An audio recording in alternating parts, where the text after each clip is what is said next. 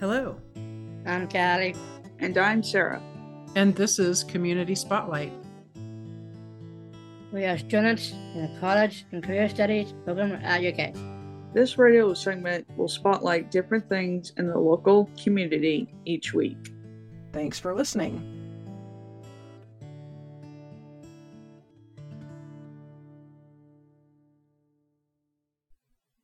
Today's Community Spotlight will feature a conversation with Dr. Nicholas Wright, the Director of Diversity, Equity, and Inclusion at the Human Development Institute at the University of Kentucky.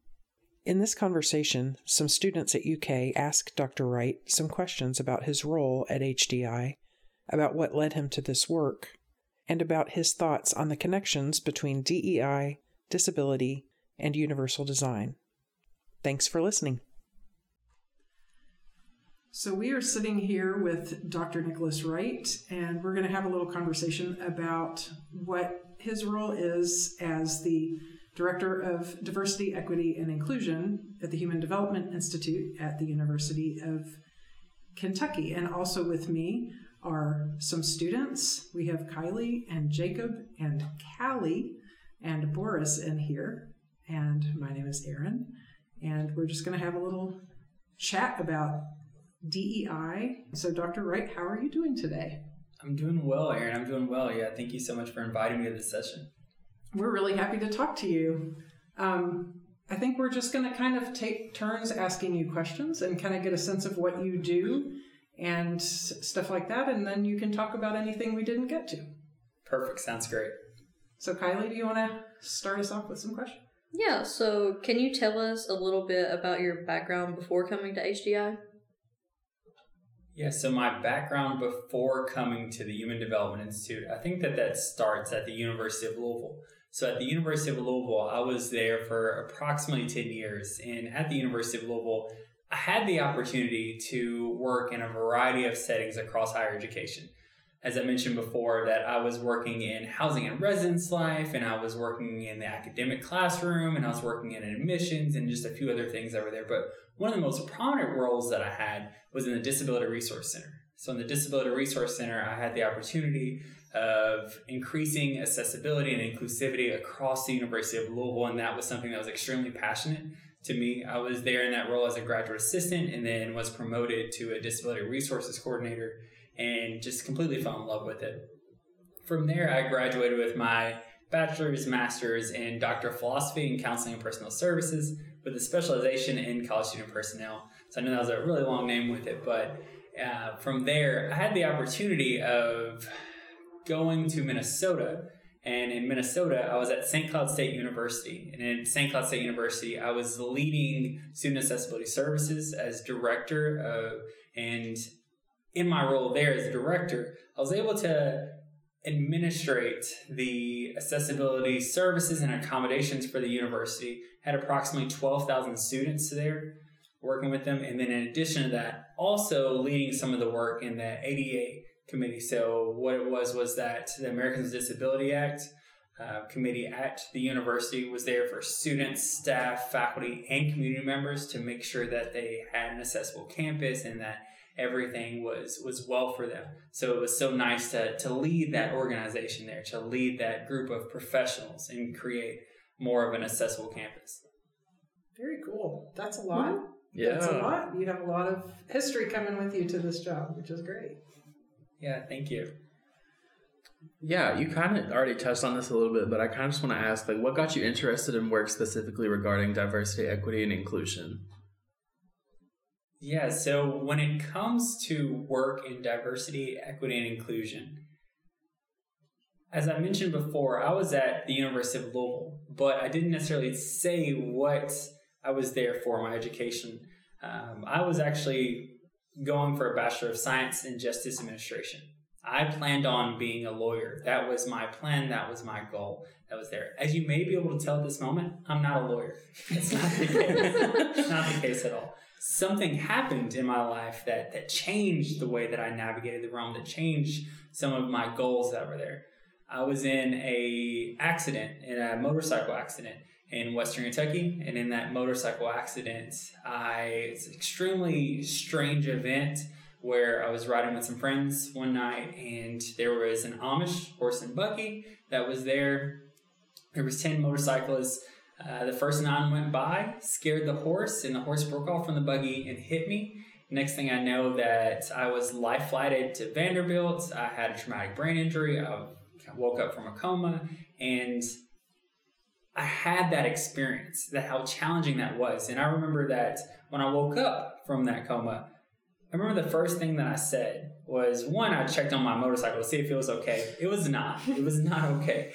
But I knew at that moment that another day wasn't promised. So what I wanted to do is I wanted to work in DEI. I wanted to work in more specifically in higher education, creating that inclusivity for students on campus. I wanted to make sure that they had the opportunity to achieve that bachelor's degree that everybody is striving for. Wow, Yeah. that's quite an interesting backstory Yeah. for your journey here. Yeah. Thank you for sharing that with us. Callie, did you have a question you want to ask? What is your favorite thing about your job? My favorite thing about my job, I think that it would just be the opportunity to work with diverse individuals, to work with people and learn more about their unique identities. I think that's something that's so exciting. The reason why I say that is because when it comes to my strengths and my strengths quests, some of my top strengths are 1, maximizer, but 2 is woo. Woo stands for winning others over. So I really appreciate the opportunity of winning others over and having the opportunity to break the ice and relate to people and connect to them. And at the Human Development Institute, I have the opportunity to do that because we have 350 plus employees here. So although I've been here close to 2 years now, I'm still meeting new people. People may know of me from staff meetings or whatever else it is, but I'm still meeting new people. So it's still, every day I get the opportunity to meet someone new, to win them over, make sure they feel comfortable, and make sure that I can find whatever it is to ensure that they can be their most authentic self.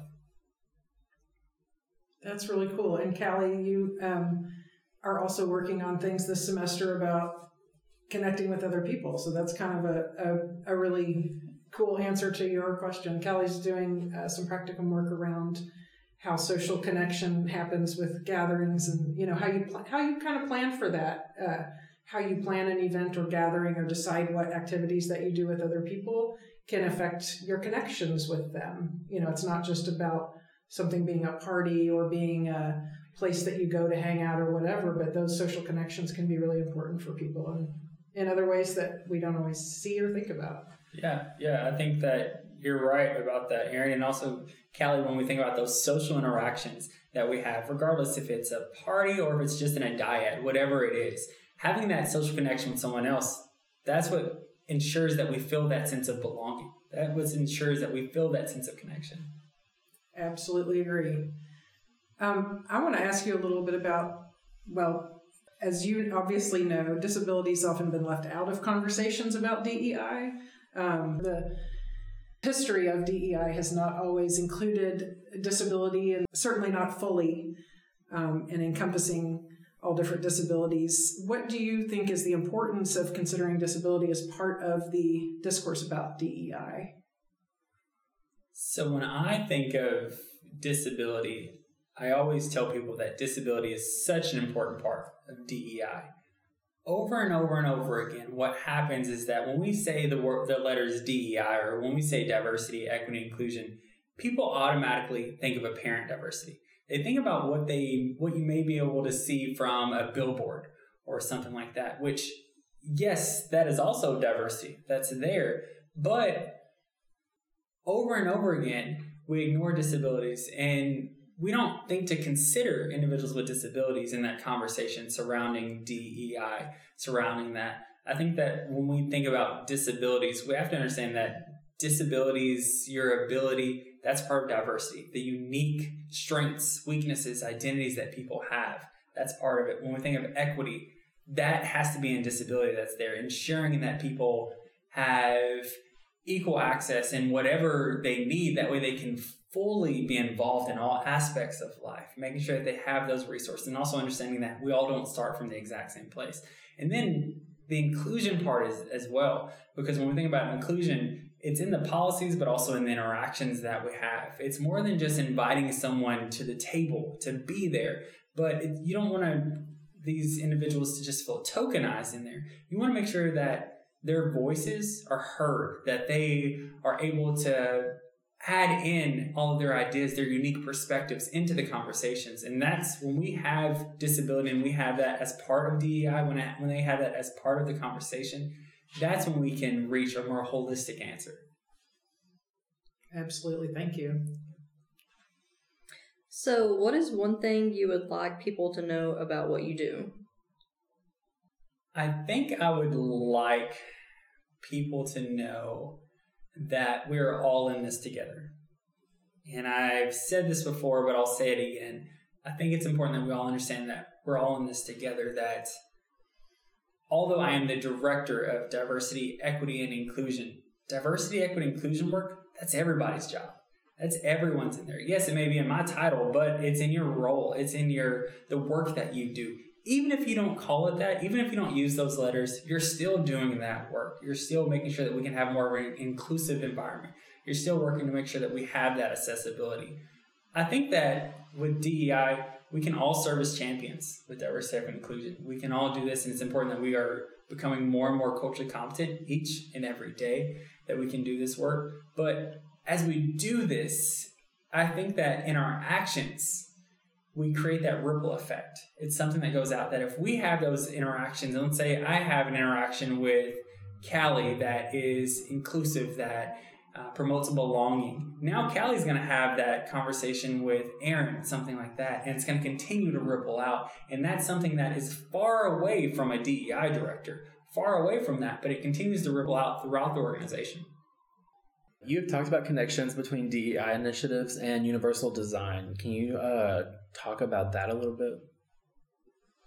I can. So when we think about diversity, equity, inclusion initiatives and how that really relates to universal design, we have to think about what universal is and what universal design does. So when we think about universal design, we're thinking about ensuring that products and services are available and fit a wide range of people. We're really thinking about all people, and that's people with various identities and abilities and everything that's there. So universal design really goes into that equity piece that's there, that equity. How I try to tell people about universal design is we're not just talking about accommodations that may be specific to one person. We're talking about something that fits really all people that's in there. Think about it as in Netflix. When Netflix and you're able to turn on closed captions. Many people turn on Netflix closed captions, even if they are not deaf or hearing or impaired. Even if that's not the case, they still turn that on because it helps them comprehend. It helps them understand. And by doing that, yes, it may be a little more work to add those closed captions on there, but by adding it on there, now it appeals to a wider audience. Now we're able to have those services that are more accessible for everybody. So that's the importance of universal design. And that's the importance of universal design in diversity, equity, and inclusion work, is that we're appealing not just to a specific population, we're appealing to everybody. That is so true. You have teach the intro class in Universal Design, HCI 350. Why is that class important?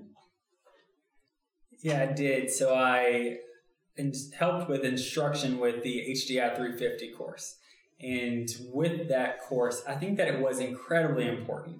It's one of those courses that has that interdisciplinary design. It's one of those that we had people that were undergraduate, but also that were potentially graduate, and also those students who might be full-time students, also others that have a background, that have a professional experience that are there, and they're also taking these courses as well on the side. Those conversations that were in there, I think that's what was most important. The conversations that were had, that we're able to have those interactions. We talked before about how the connections worked, how important those were, and I think that that class was one of those, that people were able to have those interactions with people, those discussions, being able to learn about how other people navigated the world and navigated the system. I think that's something that was incredibly important to have. So I'm really happy that I had the opportunity to instruct that class. So one thing that I really have an interest in is higher education in general, and just people having accessibility to that, like being able to come and get a bachelor's degree and just further their education for so many different, like, there's just a lot that goes into it. It's like a lot to explain. But can you kind of tell me like why you chose counseling and personnel service? Yeah, so it's counseling and personnel services with a specialization in college student personnel. Okay. That's there. Yeah, so I definitely can tell you a little bit more about why I chose that. Because when we think about some of those things, and I talked earlier about why I decided to do this work in DEI, the main focus of that work wasn't DEI initially. It was just college student personnel, just higher education, making sure that I could meet and work with all students. And I'm sure that we're either students or have been students before. We understand how diverse students are. And I think that's the reason that DEI just fell in there. That I found that I was doing this work, and as I was looking around, not too many people were doing the work. And it's one of those situations where I thought that someone should be doing the work, and I'm thinking, why not me? Why not me? Why can't I do this work? And making sure that I can at least be a champion, because it's kind of one of those things that's teach the teacher, that we can all be in this together. And I think that by being in this role, I don't want to just keep knowledge to myself. I think that we're better in this world when we work together, when we have those opportunities to share our knowledge, not be selfish with it, but share the knowledge with it.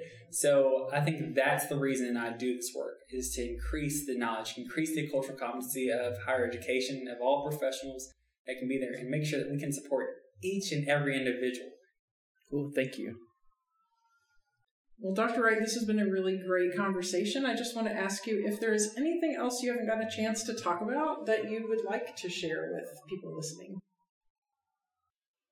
I think something that we've been able to touch on before, but haven't really been able to dive deep in. I am extremely happy that I can be my most authentic self as I take on this work. When we think about in my authentic identity as a multiracial cisgendered man who's in the millennial age group that focuses on DEI, and also as a self-advocate, as someone with a disability, I am happy to have the opportunity to do this work, creating more accessible and inclusive campuses and in the environments, not just here at the Human Development Institute or at the University of Kentucky, but also across the nation in higher education, making sure that each and every student realizes they are important and that they can be their most authentic selves at all times. Thank you so much, Dr. Wright and Kylie, Jacob, Callie, and Boris. Thank you all for this conversation. I really appreciate it. Thank you.